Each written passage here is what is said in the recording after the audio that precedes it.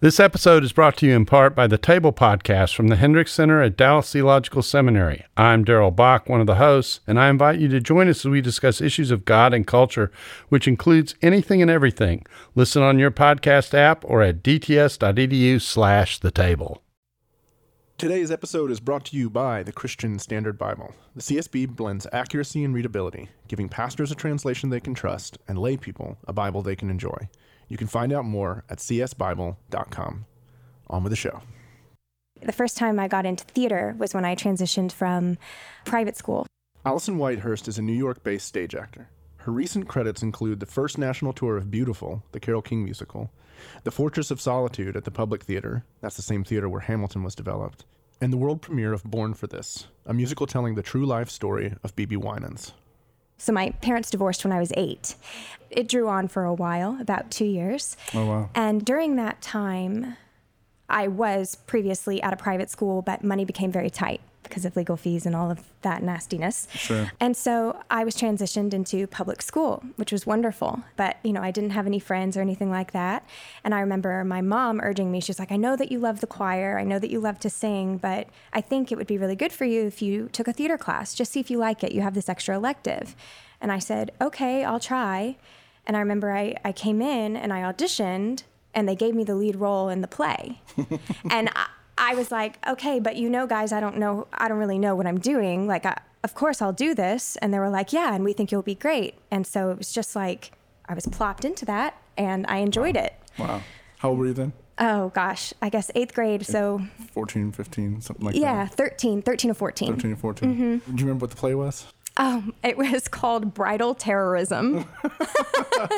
And it's basically this woman meets a man who is just eating his lunch on a park bench in New York City and decides, I'm going to marry you. Oh, wow. At gunpoint. Oh, wow. Bridal terrorism. And says, if you don't, all of these things will happen. Yeah. And, I'm at the ripe age of 14. Yeah. Don't really understand any of that. But it was my first splash into theater. Yeah. And then continued into plays and musicals Did you start through picking high up school. private dance and all that kind of stuff? Was that all? I didn't take private dance growing Okay. up because at the time I was also taking piano lessons because my dad plays piano. Yeah. And I was also playing on a fast pitch softball team, a select team. So I was traveling every weekend to different cities in Texas and Oklahoma as a third baseman. Yeah. Yeah. So a lot of my time was going into that, and I didn't start taking dance until college. Okay. So I was a late bloomer with all of that. So Yeah. for sure, I would market myself as an actress and a singer who moves really well. There's a pine warbler sitting on a hollow limb. He seems to have the whole morning out right in front of him. And everything he sings from the branch that he's sitting on, it seems to hush the leaves and the colors all around. Now first he sings and then he goes. And what it means, it's hard to know.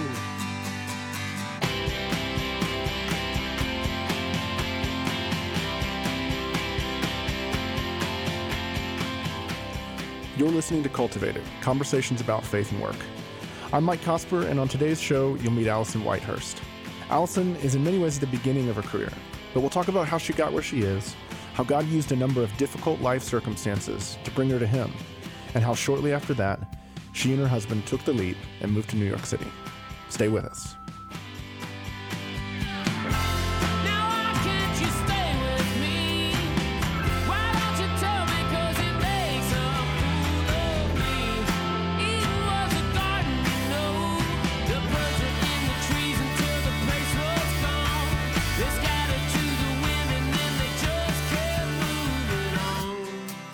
Being an only child and navigating my parents breaking up, I had this really strong sense that I belonged to God and that He loved me and that He was going to pull me through. And I remember praying to Him and asking for protection and asking for renewed relationship with my father and just peace between my parents. And I just had this knowledge that He was with me. And so as things changed, it was more like I would see doors open up and I would just step through them and hope for the best. And I feel like so much of my faith, even to this day, is God opens a door, asks me to walk through it. I say, I couldn't possibly, God, you don't know that I don't have what it takes to walk through this door. And he says, just walk through the door and let me show you. And so it's like my faith is being increased as he builds my testimony rather than me having all of this faith to walk through the first door. So I just stepped into public school and watched him bless me and give me opportunity. And so, yeah, I think that's a main reason, or how my faith. Did you grow up in a Christian home? Yes, I would say culturally Christian home. Yeah. We would pray before bed. You were in the church? I was not in the church a lot growing up because I traveled with my softball team. So I was normally out of town on Sundays. When we were in town, I was at church. But I remember in high school, starting my sophomore year, my mom had just recently lost her job. And I think that was a time that the Lord really called us to turn our faces toward him again, and especially my mother. And we all just really, really needed him. And that's when we sort of realized that we needed him all along. I guess one of the things I'm wondering is, so in the midst of your parents' divorce, you said you had this clear sense of being drawn to God, being comforted by him, or seeking comfort from him. Mm-hmm. What do you think stirred that up for you? So, like I said, I mean, my parents told me about Jesus Christ and about God. And like, I was introduced to him at a young age. My private school was a Christian school. So I was in Bible classes. I was introduced to, if you pray and you ask the Lord for something, that he hears you and he cares about you and he loves you. It wasn't until my early 20s that I feel that I truly became a Christian and a believer and a follower of Jesus Christ. And so early on, I knew that he, of course, would hear me, and that was based on the teaching that I got in school and on the example that my mom gave me early on, and my grandparents, of course. But then, when I hit my 20s is when I understood that my moralism and trying to follow all the rules and trying to achieve and do what's asked of me is not Christianity. That's just trying to be a good person, which you will burn out and die. That is not sustainable, nor is that what Christ calls us to. Yeah. What woke you up to that? Well, I was trying, like I said, to be a good person. And I was looking to the people around me as, what are the people around me doing? Okay, there are these things that are asked of me in Scripture. And maybe Scripture is dated. Maybe that was true then. But I don't know if it's necessarily true now. And my friends are doing these things, so why is it a big deal if I do? So one thing that started for me in high school, I decided that I wanted to start going to church. And my mom wanted to start going to church, and we were going to go every Sunday. I'd quit softball, and I was available. One of the main things, I ran into the worship pastor's wife.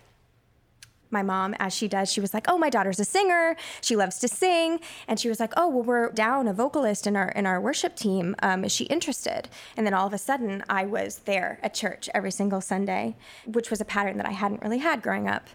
I just remember stepping into that and truly not understanding at the time that worship and to be a worship leader and to be on a team is to prepare their hearts for worship and to receive from the Holy Spirit. Mm-hmm. But for me, it was just like, listen to how great I can sing and how great you feel because I gave you this gift. Nobody had taught me what it was. So I was going through these motions, but my heart had not been transformed. I think that's kind of a cultural expectation, too. Uh-huh. People come to church and they want to be inspired. They want to be encouraged. They're not necessarily thinking about communion with God. Mm-hmm. They're thinking, here we are now, entertain us. Mm-hmm. And so you're rewarded for being a great performer, regardless of where you're at spiritually when you're in the throes of it. Exactly. So, yeah, that makes sense. You'd experience it that way. Yeah. And so I basically came to this point with one of the people at my church started to pursue a romantic relationship with me.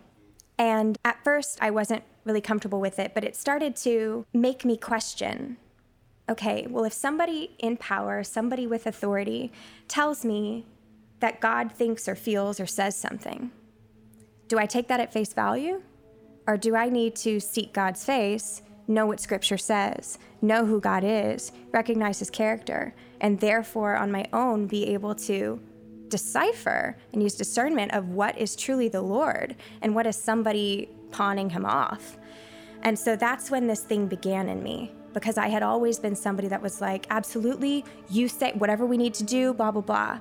But then it just got into this dicey area where there was a lot of gray, and I needed to know and I needed to hear the voice of God. And so I started turning to Scripture. Yeah, because you couldn't trust someone in authority. Right. Unfortunately, you just can't always. I mean, we see that every day, right? Just because you have a title doesn't mean that you have you're not God just because you have authority here on earth. Like, God is the final say and the final authority.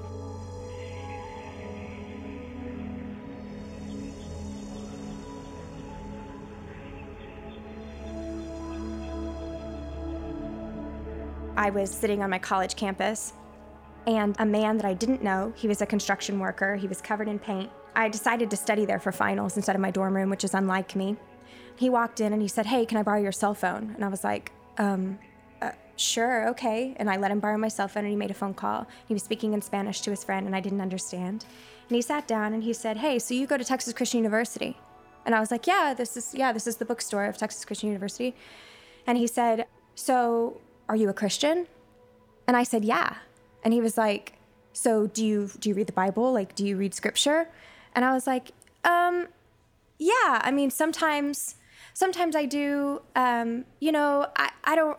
Why do you ask? And he was like, "If you call yourself a Christian, you have to be in the Word. Because how are you going to know who God is if you don't read His Word and hear from Him? Otherwise, you're believing in something that's not truly Him." And I was like, "Okay, I don't know you. What is happening?" And I remember he went over to, because we were in a bookstore, he went and he grabbed a Bible, and he came over and he sat next to me, and he said, "Did you know in the book of Proverbs that there's a chapter for every day of the month? And that's a great place to start." And I said, "Okay." He was like, "All right, it's April 8th, so why don't you read me Proverbs 8? And we started talking about wisdom and the voice of God and who God is, and he just challenged me to get in the Word. And this is this person that I had never met before. And so my trajectory started there. Did you ever see that guy since? Never. I didn't know him. He wasn't a student. He was a grown man. He was just working construction there was construction happening on one of the buildings on site. Yeah, but just had a boldness to. Yeah. Yeah, that's incredible. Yeah.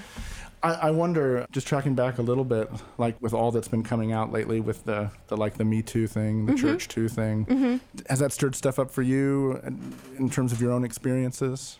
I personally have never been physically abused in any way. Yeah. A lot of what I have experienced has been manipulation. And so, yeah, when I hear the stories of these women who have been taken advantage of and authority is abused, and no doesn't truly mean no, whether or not you're touched, whether or not you say, "Hey, I really don't want this to go any further, and I understand that you do, but I would really ask you to respect that this boundary not be crossed." Yeah, it's very frustrating. But there's hope, because I think what is scary and hard is that you don't want to address it and have the backbone in the moment to say, "Hey, this just needs to stop." And I know in my scenario, like I wanted it to stop. And then, I mean, he was charming. And so I was like, okay, well, maybe it is okay. But just the use of God as like his green light was unnerving. But believe me, I was not innocent in it at all. I mean, I really saw the dark underbelly of me in that scenario, because I was dating someone at the time. And when this other gentleman approached me, I was interested enough to cast doubt in my current relationship.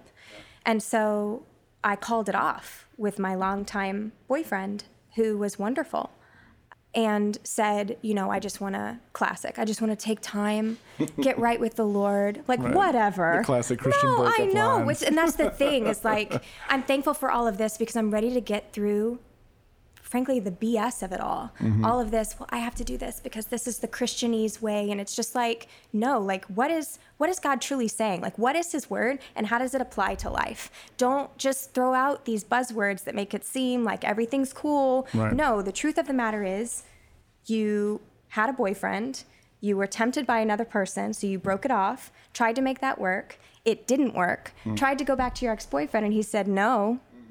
And so it's like I'm left with this girl who has had attention, who has always had what she wanted, and the Lord said, no more. I'm isolating you, and you need to know who I am, because it's just like Scripture says, I'm going to be tossed to and fro by the waves of the world. Like I don't know him. He's not my anchor. And so it was from that place that I was like, okay, Lord, like, I thought I knew who I was. I was trying to do it right, but I realized that I can't do it right, clearly. And now I'm this person I don't even recognize anymore. I can't make right out of this. There's nothing but I've messed up and I can't fix it. And people are broken in the wake of it all. And I started trying to find you, but now I'm going to find you. And he did. He reached in and he grabbed me. And then, like, you can say that there's a correlation or there's not a correlation, but in God's timing, I came back to school. That was my senior year of college. And about 4 or 5 months later, I met my now husband. And parallel to all of this, I imagine the kind of vocational journey, getting more and more involved in theater and acting and starting to learn movement. Yeah. That's all happening parallel to that. Yeah. So I was taking voice lessons growing up, and in college I took private voice with Angela Turner Wilson, studied classical voice there, because my upbringing was a lot of what they would call belting. So I did like a lot of country music, a lot of soul music, gospel music. And so college was acting. And then when I graduated with my Bachelor of Fine Arts in Theater Performance, I had an emphasis in musical theater. I started working in the Dallas-Fort Worth area, and it's a thriving theater community there. I remember there was an audition for Grease, the musical, and it was being directed by a man named Joel Farrell, who is a wonderful artist in the Dallas area, and he also works at the Dallas Theater Center, which is sort of the big fish in that pond. Yeah. And I had missed the signups. And my friend, Kenesha Thompson, also a believer, who is wonderful. She does great work. She's a film actor. She told me, she said, if you really want to be seen, just show up. You don't need an appointment. And I said, but, because I'm the rule follower, I'm like, well, but I don't have an appointment, so I probably shouldn't. She was like, no, show up. They'll see you. If they see you, they'll know you're right for it. Yeah. And I went in and I just asked, hey, I'm here. They made me go second, and I booked it. Wow. And I did Grease at Casa Manana, which put me in... Sandy? No, actually, strangely enough. I know. Thanks so much for thinking I'm a Sandy. I was a Marty Maraschino, like the cherry. Okay. Yeah. Yeah, and so I did that, but that gig helped catapult me to New York, strangely enough, because Joel Farrell, like I said, was connected at the Dallas Theater Center. Mm-hmm. And I continued to work in theaters in the Dallas area, but really wanted to get into Dallas Theater Center. That was the end-all be-all. I was terrified to go to New York. I didn't think that was truly in the cards for me. People told me, hey, that's something that we could really see you doing, but it has to be something you want. Hey, you could go, you could try it. If you hate it, you can leave. And I'm like, well, I don't want to do that because that's failing. And they're like, that's not failing. Quit being afraid of failure. Yeah. So I got an audition for The Fortress of Solitude at the Dallas Theater Center. I auditioned. I went in 4 different times. I remember the final time I went in, it was a work session with Kim Grigsby, who was the music director for The Fortress of Solitude. Daniel Auken was the director. Michael Friedman, the late Michael Friedman, who's wonderful, was the composer. The book was written by Itamar Moses, who just did The Band's Visit, that won all of the Tonys. Right. And I didn't know a single one of these people, not at all. I was working at a bakery at the time and just wanted to work at the Dallas Theater Center. And I booked it. And it was a pretty heavy hip-hop dance show. And I was athletic enough to be able to pick up the movement. We did that, and I was so happy to be a part of it. I had just gotten engaged, and so the show closed, and my next thing was to get married. And then about 3 weeks before my wedding day, I get a phone call from a New York area code.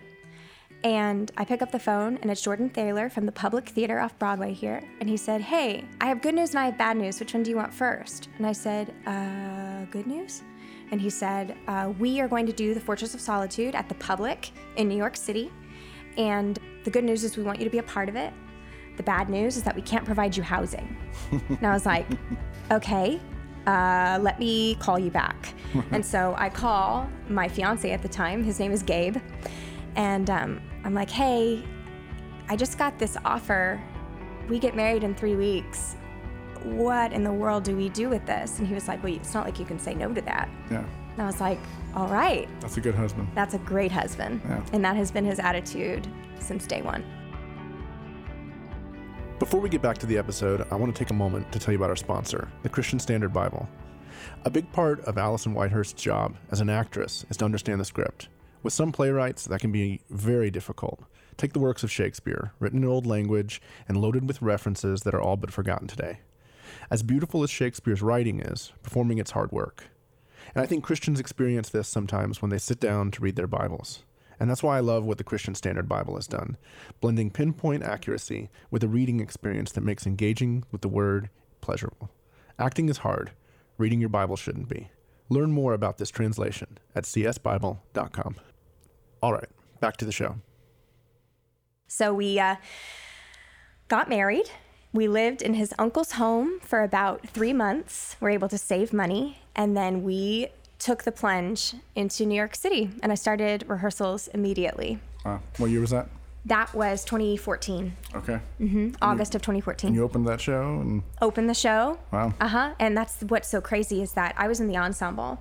And as many young actresses that look like me and have similar vocal range, height, there are many, many, many of us. And so when I think back on how amazing it is that me out of anybody, they took me out of Texas to bring me to New York to do this off Broadway when they could have had their pick of literally anyone. And I'm just so thankful that they gave me that opportunity because it catapulted me into this city and into this life that I'm living now, which is really incredible. So I'm just thinking about the timeline. Like, you came to this place where you had to take ownership of your faith, and then that leads you into your senior year of college, and then that leads you directly into theater. Like, I imagine the theater world's a hard place to be an evangelical Christian. There's probably not a whole lot of you. Do you feel like that was significant in preparing you to step into that world? Absolutely. Yeah. I feel like to be an actress, to be a performer, you are constantly presented with who you should be. And that's regardless of who you are, what you believe. The world is always trying to tell you who you should be. And so there are a variety of different options that people can choose, but like the one to stand on is Christ, and that's the one that's unwavering. And for me, as somebody who wants to please people, and I am a perfectionist, and I want things to be right, and I want them to be right now. I don't want to process. I don't want to wait for things to mature. I want to be great, and I want to be great now. And that's just not the way the Lord works. The Lord plants seeds, and he nurtures them, and he grows them. And that's how things are lasting, and not just a flash in the pan. And so I'm so thankful that the Lord opened my eyes to who he is and what he's doing and what he's about. Everything has meaning now. My art has meaning, my work has meaning, all of my interactions with people, all of my day jobs, every phone call I've answered, every flyer I've handed out, I've interacted with people who are image bearers of the Lord. And so everything has significance. And so the waiting that is a must in this line of business, you cannot rush it. All you can do is methodically get up in the morning, vocalize, go to an audition, and say, I do not have control. Every single day you wake up and say, I don't have control, and you go to bed and you say, I don't have control. When you're in a voice lesson and you're trying to navigate this new thing that you're being asked to do, and you understand it intellectually, but you can't make your body to it, you just don't have control. And it's just this long process. And it would be really agonizing if I wasn't able to see the world through God's eyes. Yeah, what's your self-talk for that? Because you're living through that over and over and over again. Yeah. What do you say to yourself? Because it's surely not like solid as a rock. Well, maybe it is. Solid as a rock, I've got this, No, my faith is there. Absolutely not. The majority of the time is, what are you doing here? Everybody's going to find out you're not supposed to be. Right. How in the world? Yeah, so the self-talk is, I mean, really, I got from a book called Everyday Liturgy. Every day you wake up in the morning, and before you've brushed your teeth, before you've brushed your hair, you can look yourself in the mirror and say that I am clothed in Christ and beloved by God, period. And that is the place from which you can do and accomplish everything. Because then it's, I mean, I am never going to meet my own expectations. And my expectations, they don't truly matter in the grand scheme of things. Like, they're a marker that can help me to make sure that I'm not slacking or being lazy or wasting my gifts or my time. But ultimately, like, the Lord is who I answer to. And so to try to give myself grace, but that's something that's very hard for me because I want to achieve and maximize my time. Sure.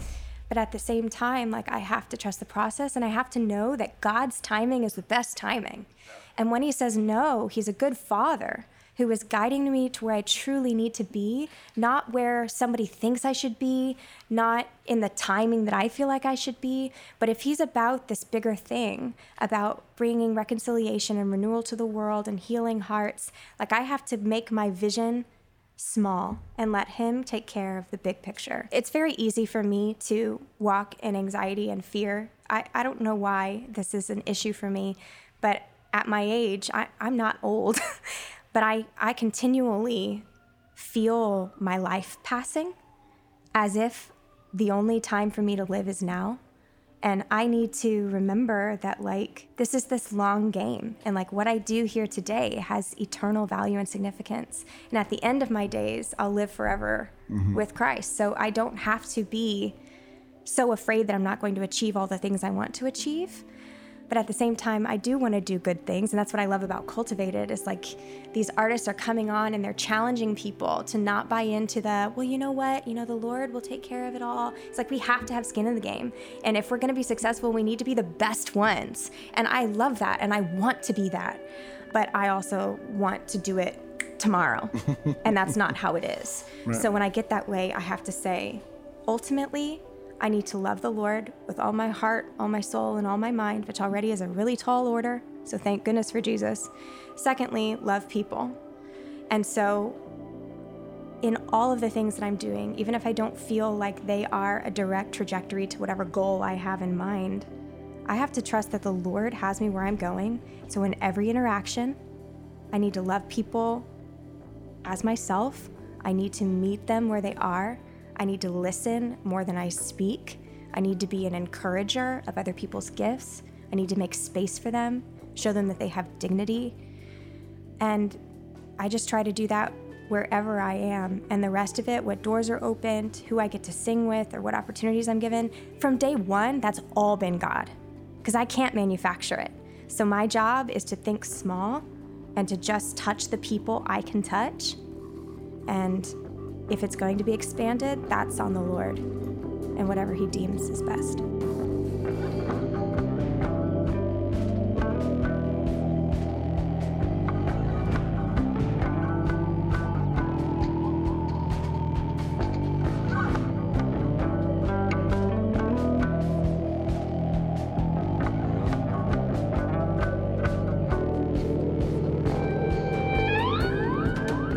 Has there ever been a time where you felt like you've like paid a price because of being a Christian in the theater world? I've never experienced hostility. I feel like many people that I've come in contact with are very understanding. Skeptical, yes, but never hostile. One example that I can say is initially when I moved to the city, I had just gotten married and I didn't want to tour because I didn't want to be away from my husband. The thought of that terrified me. And so I had just signed with this wonderful agency, and they really wanted me to tour. And there were many offers for me to audition. And I said, hey, if I really don't think that I would accept the offer, should I even go in? And they were like, no, you shouldn't even go in. So there were a handful of times that I've said, thank you so much, but I won't be seen for that. And many people in our business would say, do you want to do this or do you not want to do this? Because the way to do this is you have to go through these hoops, A plus B, you work regionally, then you take a tour, and you can't just assume that you're going to plop on Broadway, which Broadway is something that is wonderful and to be honored and not to be gotten, quickly. Sometimes it happens for some, and I would never assume that would be the case, but I just knew for me at that time, I didn't want to do that. So it was sort of stepping out on faith of, okay, I value my marriage, and I feel like that's what I need to do right now. And so I'm going to say, hey, I'm going to say no to this. But, you fast forward to now, and on Monday I just got home from my first national tour. But this was, of course, 4 years into the city. And I just feel like there are often times when you make a decision because you feel like, as you've been praying and as you've been asking for wisdom, that it's a choice that you should make, and it doesn't make a lot of sense on paper, but you hope that the Lord will you know that the Lord will back you up, because it's not questions between, is this sin or is it not, It's just, in this timing, I'm gonna say no to this and hope that something else will come along. Right. And he's been continually faithful. Yeah. What was the tour you just came home from? So I just came home from Beautiful, the Carole King musical. Oh, no kidding. Mm-hmm. Yes. That's fantastic. And I signed with a new agent. He said, hey, so, do you like to tour? I said, no, I don't like to tour. And he said, okay. And I said, the only way that I would tour is if it was a 6-month engagement. And he said, okay, well, that doesn't really happen. Mm-hmm. I say, okay, well, that's what I would consider. And he goes, all right, great. So within a few weeks, I get an offer to audition for Beautiful, the Carole King musical, and the contract is 6 months. So I'm like, okay. And so I do it. I go in on Friday. My final callback is Monday, and I have an offer on Wednesday. And so I was like, okay, I guess I'll go out and I'll do this. And my husband was like, yeah, let's do it. Yeah. And so I played the part of Marilyn, who is featured ensemble in the show, and was understudying Cynthia Weil, which was my first understudying experience. And Cynthia is one of the leads. She's one of the counterparts to Carole King. It's been a wild ride. It's been wonderful. Touring has been great. It's this thing I've been terrified forever from, and it's ended up teaching me so much. So you've been in New York for 4 years now. When you look back, what are some of the highlights? Highlights, okay. Definitely opening Fortress of Solitude at the Public Theater. Also, I've gotten to work on 2 workshops of shows. Mm-hmm. I really, really love new work, because that's what the Fortress was in Dallas, that eventually grew legs and went to the public. I worked on a show called Born for This, the B.B. Winans story. If you know B.B. and C.C. Winans, the gospel duo. Yeah. So it's a story of their life, essentially, and their time on the Praise the Lord Singers with Tammy Faye Baker and Jim Baker. Oh, wow. And right now they are previewing in Boston. But I got on board with the workshop in 2015, and there were all kinds of, like, Oprah came and Cicely Tyson and all these people, and it was just really, really wonderful.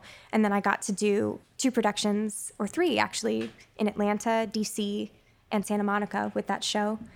And then, just also this other show that's called Trial of the Century. That's a new show. So just working with all of these actors that I respect on material that's really great. It's a political drama.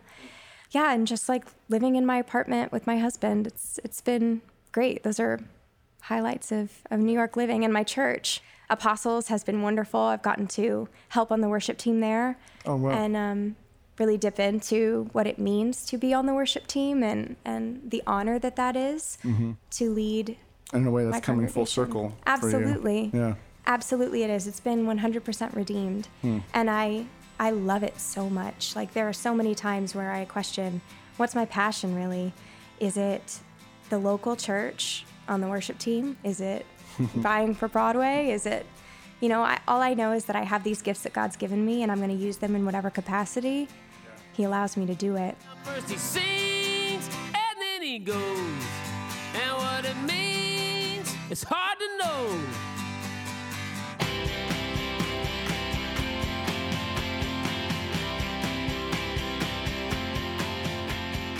All right, that's our show. Cultivated is a production of Harbor Media and the Narrativo Group. We make podcasts at Narrativo. You can learn more about it at narrativogroup.com. This episode was produced and mixed by me. It was edited by TJ Hester. Our theme song is by Roman Candle, and our music is by Dan Phelps and Roman Candle. Go to our website, cultivatedpodcast.com, and sign up for our weekly newsletter. I write a weekly essay, and we fill the thing with all kinds of links to Cultivated-related stuff. Thanks again to the Christian Standard Bible. Check them out at csbible.com. It's really worth your time. And we're off next week, so we'll see you in 2 weeks. We've got some great stuff coming.